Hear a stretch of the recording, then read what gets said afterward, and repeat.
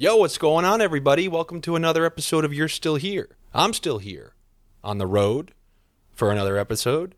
I'm hoping that this gets to you on time because out of nowhere, I got asked to do a comedy show tomorrow night in Tampa Bay at a place called Side Splitters. So, let's keep this between you and I. But I haven't been on stage since before the pandemic.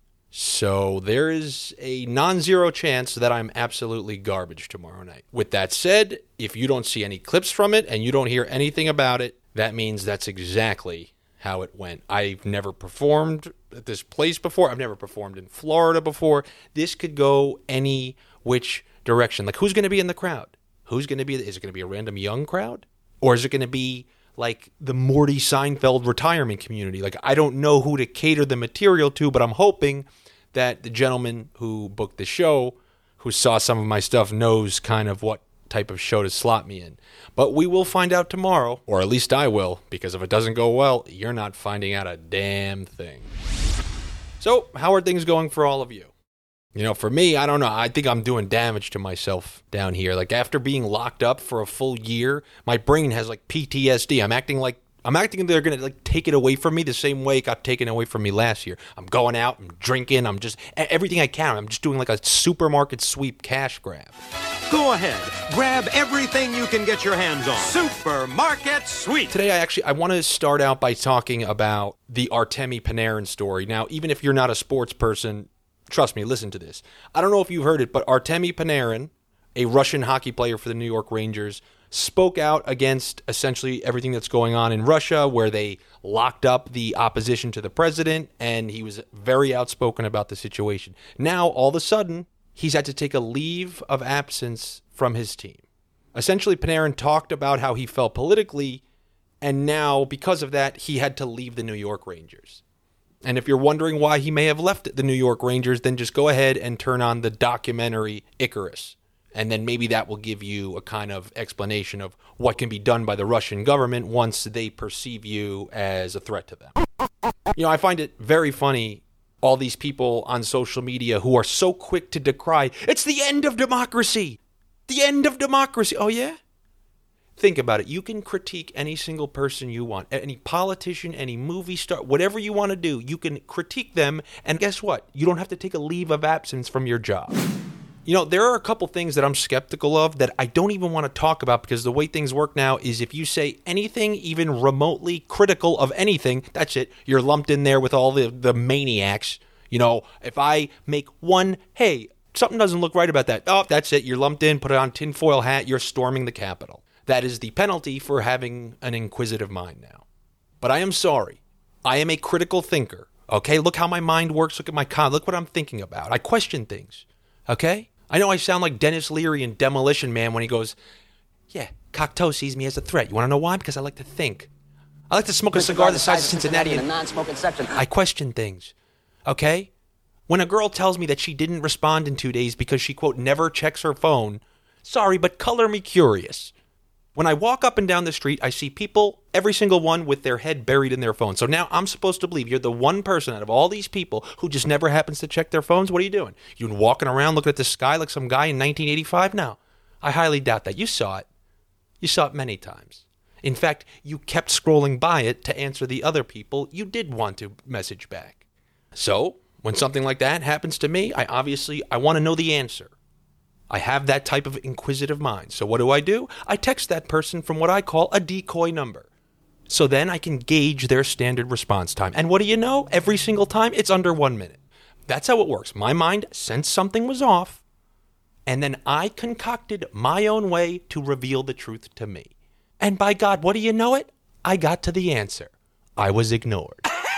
But no, for some reason nowadays, you're just told you have to accept it, and if you don't, you're a conspiracy theorist. You're the guy with the Viking horns who is screaming at the Capitol. That's what you are if you have a thought about something. And by the way, I have news for you. You know why I have to be a conspiracy theorist, me, personally? I can't not be a conspiracy theorist because I've taken part of multiple conspiracies. Multiple. I have been a part of multiple conspiracies. Remember, not all conspiracies are JFK assassinations. There's minute conspiracies. There's small conspiracies. There are low-level conspiracies out there, just like low-level misdemeanor crimes.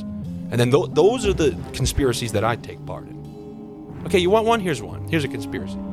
There was this girl that I saw at the bar. Okay, I wanted to talk to her. So you want to know what I did?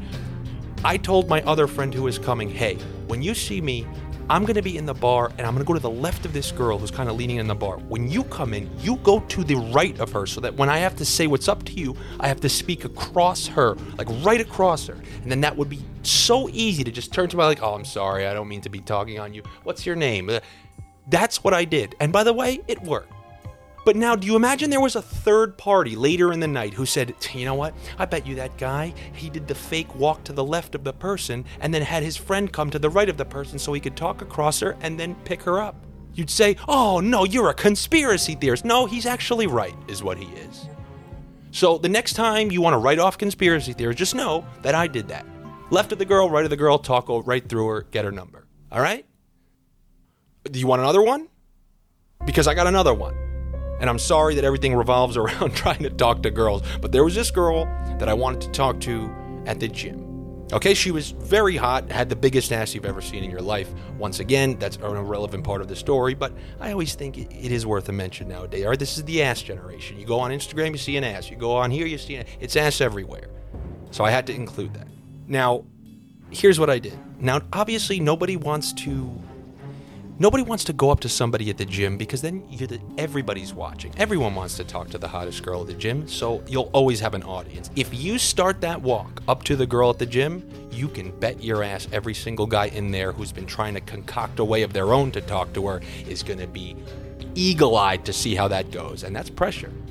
That's pressure. And also, it puts the girl in an awful spot where she knows she's being watched by everyone and she doesn't know what to do. Okay? You could go with the fake, like, help on an exercise. Like, oh, you should get your knees higher on that. Yeah, just get those knees up. By the way, my name's Andy. How are you? No, I didn't go with that. Here's what I did. And remember, this is a true story. But imagine somebody else told you that I did this. You'd say they're the craziest person ever. What I did was I strategically positioned myself to the machine closest to the exit door. Once I saw her go to the bathroom to leave, they go to the bathroom, whatever, get their stuff from the locker and leave. So when I see them do that, I go to the machine closest to the door. Then when I saw her come out of the bathroom door, I did that fake, all right, last set's done. And then I did my walk to the door. So I timed my walk to the exit door simultaneously with her walk from the locker rooms. Now, she's a few feet behind me. I open the door, I hold it for her. She goes, thank you. I go, no problem. Now, you may think nothing of that, but that's voice exchange right there. She hears how I talk, I hear how she talks, and she knows that I held the door for her, which means I'm a half-decent human being. So now we walk out the door. Now all eyes are off us. It's just me and her in a parking lot. And I just said the classic, like, what's your name? Da, da, da. And because there was no pressure, what do you think happened? She gave me the number. And then she actually texted me an hour later, I'm sorry, I'm kind of with somebody. I maybe shouldn't have done that. So then I did the classic, oh my God, I can't believe I came off like that. I just moved to the area and I don't really know anybody in the area. And then what happens 4 hours later? She says, what are you doing tonight? So, it's the old game of double bluff. What do you got under the cards? So there you go. There's two conspiracy theories. And I know you're thinking I'm a dirtbag because they both revolve around talking to women. However, they're full conspiracies. Like they are. It's not debatable. They are. I did them. So that's how you also know they're true. I'm trying to enlighten you a little bit. I'm a low-level conspiracy partaker. Not even a theorist. I'm a conspiracy partaker. It is nice to get yet another sense of normalcy down here. Like the fact that I'm going to be able to perform at a comedy club. Sometimes people ask me, like, why weren't you doing that when you were younger? And the answer is because years ago, like when I moved to California, I had a coffee with a comedian out there, not Jerry Seinfeld, but I had coffee with a well-known comedian on Melrose Avenue. I remember I basically said to him, like, I'm pursuing acting and performing, but, I really like comedy as well, and I'm trying to do that. And his advice to me was, honestly, man, you should probably pick one lane and just give it your all at that. And then what made the difference for me was I looked to my left at the comedians, and they were always on the road. They always looked haggard. They always looked like they never slept, and they didn't look that well off in life. And then I looked across the aisle at actors who would be considered literally the lowest on the totem pole, like part-time working actors for daytime television, and they were living quite fantastic lives. And just, I hope if a comedian hears this, they don't get too angry at me. And I do apologize about this. I do not disrespect the craft or anything like that. I put in my hours. It was just, the life just looked like a life that wore on their face. And I guess I valued my face a little more. So I have it's an evolving thesis on this next generation, like the Gen Z type of generation. It changes every single week. I swear to you. Like, first, I absolutely despise them. Then, all of a sudden, I like them. Then I hate them again. Something happens. And I'm currently in a period where I absolutely love them. Piggybacking on what I was saying last week, I love this next generation because they're extraordinarily untalented. Like, they're so untalented that it's actually keeping me alive.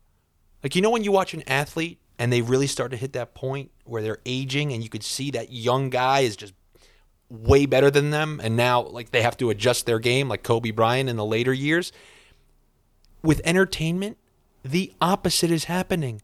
They are so untalented, these younger people, with doing their quote-unquote content, that it's keeping me alive. Because my stuff is it has actual production quality. It's shot well. It looks good. So I'm still alive because there's not a better imagine worse athletes coming up. That's what's happening right now, and it's why I'm alive. How unbelievable is that? For God's sake, when you watch WrestleMania, you still have to wheel out The Undertaker's old bones to sell it out. There's no excitement with these. There's no new Rock. There's no new Stone Cold Steve Austin. Oh, hey, how are those new comedy movies doing? Oh, yeah, that's right. There hasn't been one in 10 years. They don't even exist. This young kid reached out to me and goes, yo, man, I have never seen videos like the ones you make. Oh, what? Videos of me sitting in a chair talking? Oh, yeah, it is astronomical. It's mind-blowing that could happen, that somebody could sit in a chair and talk into a microphone. Amazing. They can't even talk anymore. You ever see these TikTok videos? Everything's like a voiceover. They can't even think of their own words anymore. So the next thing to do is take other people's sentences and lip sync them. Not even songs. Not even songs. On TikTok, there are videos where, I don't know, they're just random people saying sentences, and the kids just word somebody else's words. Now, as you may have seen in the news again, Martin Scorsese reiterated that same point, that just kind of in different terminology. He reiterated that entertainment has just gone to shit. Like, he labeled it something along the lines of, it's like the transition from, film and entertainment to content. And just think about that word, content. It basically signifies what it is. Like, oh, no, it's not entertainment. Definitely not entertainment. But it exists. So it must be something. It's content. It's content. I've mentioned this before, but when my mom took me to the beach as a little kid, she didn't say, hey, kids, gather around. I'm about to take a picture so we have content. I'm going to upload some new content to the folders. No, it's just called you're taking a picture. However, there are those things that were popular before content, still are popular during this content generation, and maybe will remain popular forever. Everybody loves The Bachelor and The Bachelorette. Despite me never watching the show and having no ties to it, news still comes up on my timeline about it. And I find it so funny. Like, first of all, has there ever even been one couple that has remained together through 25 years of this show? Has one person even found their true soulmate? So they haven't, and yet I'm somehow supposed to buy in that next season it's magically going to happen. This is the season 26 of The Bachelor, where someone's going to meet who they truly fall in love with and stay with forever. Yeah, that was like me holding out hope that New York was going to get back to normal. Actually, I don't want to get too down on New York. Did you hear the good news? They raised indoor dining capacity from 25% to 35%. So now that small Cuban diner with 9 tables can go from 3 tables all the way up to 3 tables. We're back, baby. What they're doing is stupid. Holding out hope for a genuine connection being achieved on The Bachelor is like holding out hope that commenting on an Instagram model's upload is going to slightly better your chance at being able to get together with her. Don't be stupid. How many times do you need to see it fail? How many times do you need to see it fail before you realize, oh, that's right, I'm a piece of garbage who's never going to even be able to sniff in her direction? That is good advice in life. All right, so now let's theoretically say that there's a couple that does remain together. They stand the test of time. How long do you think it's going to be until some of those guys' actions are going to come back to haunt him? Sure, of course, when Vanessa is vying against 35 other girls, she's going to have to sweep a bunch under the rug. But how do you think that's going to be 6 years down the road? When all of a sudden she's at home and opening the refrigerator and she remembers what the sound of her husband clapping Desiree's cheeks in the penthouse suite sounded like. Might not sit well in the long run. Oh, if I was ever on The Bachelorette, I'd be the first one right off. I'd be the first person right off the show. I can't get a third date with a broke 6 riddled with college debt. You think I'm getting a rose over Zac Efron's unemployed shredded brother? No. My appearance on The Bachelor would be quicker than my one-day stint on Days of Our Lives where I had under 5 lines. It's a one and done, just like one of Calipari's players. By the way, and I really don't know this question, which one gets like higher ratings? Which one is more popular? Would that be The Bachelor or The Bachelorette? Actually, why did I even ask that question? It has to be The Bachelor.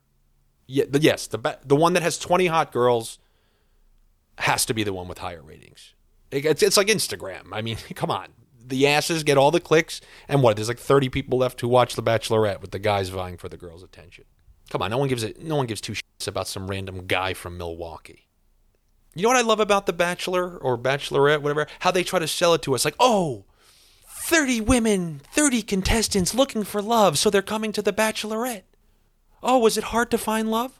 Was it so hard for the hottest girls you've ever seen in your life to find love outside of that bachelor house?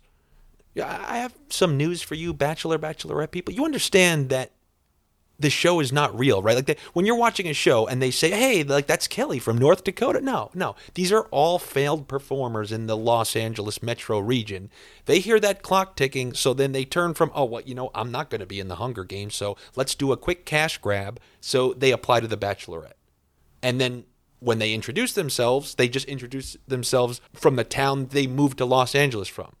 Like the equivalent, when I was living in Los Angeles, if I was on the Bachelorette, then I would say, hi, my name's Andy from Nassau County, New York. No, I was living right on Melrose Avenue. And I'm telling you, in plain New York speak, as a born and bred New Yorker. Look, I could understand if you believe this was actual people vying for love and that it was genuine, but do you believe for 1 minute that these girls in this show have trouble finding love? These are the hottest girls you've ever seen in your life. The next time you go anywhere, look around. Look at every single person and tell me if one person you see looks remotely like anybody on that show. And the answer, of course, is absolutely not. If you truly think a bachelorette, bachelor, whatever, contestant cannot find love, simply go check their direct messages before the show. Man, they have more offers than a Wayne Gretzky rookie card on eBay. I can't. Even if it's entertaining, I can't watch it. I would tell you guys not to watch it, but I know better than to try to tell people to do anything because then they're just going to do the opposite. That'd be my advice to you, by the way, about advice. Don't give it. That is good advice in life. I tell you not to do it, not out of some mean-spirited place, but giving somebody meaningful advice, it's a pretty draining process, and that normally wouldn't be a problem at all if even 10% of that advice was heeded. However, you know how many people that I've offered advice to over the years, over the course of my life, have actually taken that advice? If you're thinking 0, that is correct. Everybody, from friends to family, it didn't matter. If it's any sort of emotional situation, you can literally show somebody their own future. You can be the ghost of Christmas future showing Ebenezer Scrooge their downfall, and they will still just walk right off that plank. People will always do what they were going to do in the first place. The real question is, how much energy are you going to waste trying to convince them otherwise? However, I guess somebody calling you for advice, it ranks slightly higher on the scale than people who call you just as a filler. You know what I'm talking about? You ever those people who call you just in like that filler role? Like if somebody is stuck in traffic for an hour, then you get that FaceTime. That gives you vertigo because you're sitting on your couch as they're just, jingling their camera around, and you're that gap filler. I bet you during coronavirus, there's a ton of those. People who are in quarantine, they'll FaceTime you every single day until they're healthy, and then you never hear from them again. I will say it is definitely better than nothing, though, because the amount of people who call me, you can probably count on Jason Pierre-Paul's hand. I have one friend who told me he cannot even think of the last time somebody called him for something other than a favor. He's only it's like the mail for him. When you get a mail, it never has good news. That's what phone calls have become. Just a repeated delivery of favors and bad news. So all you people, when you look down at your phone and you see Johnny Dakota's calling you to tell you about the big party on Friday night, just know that won't last forever. I want you to meet a close friend of mine, Johnny Dakota. Johnny Dick. Hey, yeah, so people have been getting the vaccine for a few months now, right? Any updates on that? Somebody want to update the news? Is there an article that says, hey, we're doing a little better here? Because as far as I can tell, it's still just equally miserable. Everybody's dying, and there's not one shred of good news. I mean, what is happening here? What is happening? How are the numbers going down by the number of people who've been vaccinated? This is why I hate the news, because they're like a boxing promotion. They handpick their fighters, and that's why people are going 55-0. You never see the fights that you want to see. There needs to be a UFC of politics where some Dana White character gets in there and says, hey, you get to the bottom of this, and we're all watching. All right, let me try to reel this in. I just kind of went wild there, going on absolute rants. Part of the reason is, like I said, I haven't been on stage in a long time, so I want to kind of just give myself an opportunity to ramp my energy up so that I'm not flat tomorrow. I would hate if that was the case, so I want to kind of give myself some practice in doing that. And it definitely doesn't sound good, the episode I'm talking about conspiracy theorists, that I sound all yipped up, like, hey, man, you got to trust me, conspiracy theorists are real, man. No, but maybe allow me to cool everything down by talking about something that will warm the heart. It's way more pleasant. These last 2 days, I've been spending time with my cousin. His name is Chris Nikic, and he is the first athlete with Down syndrome to complete an Ironman.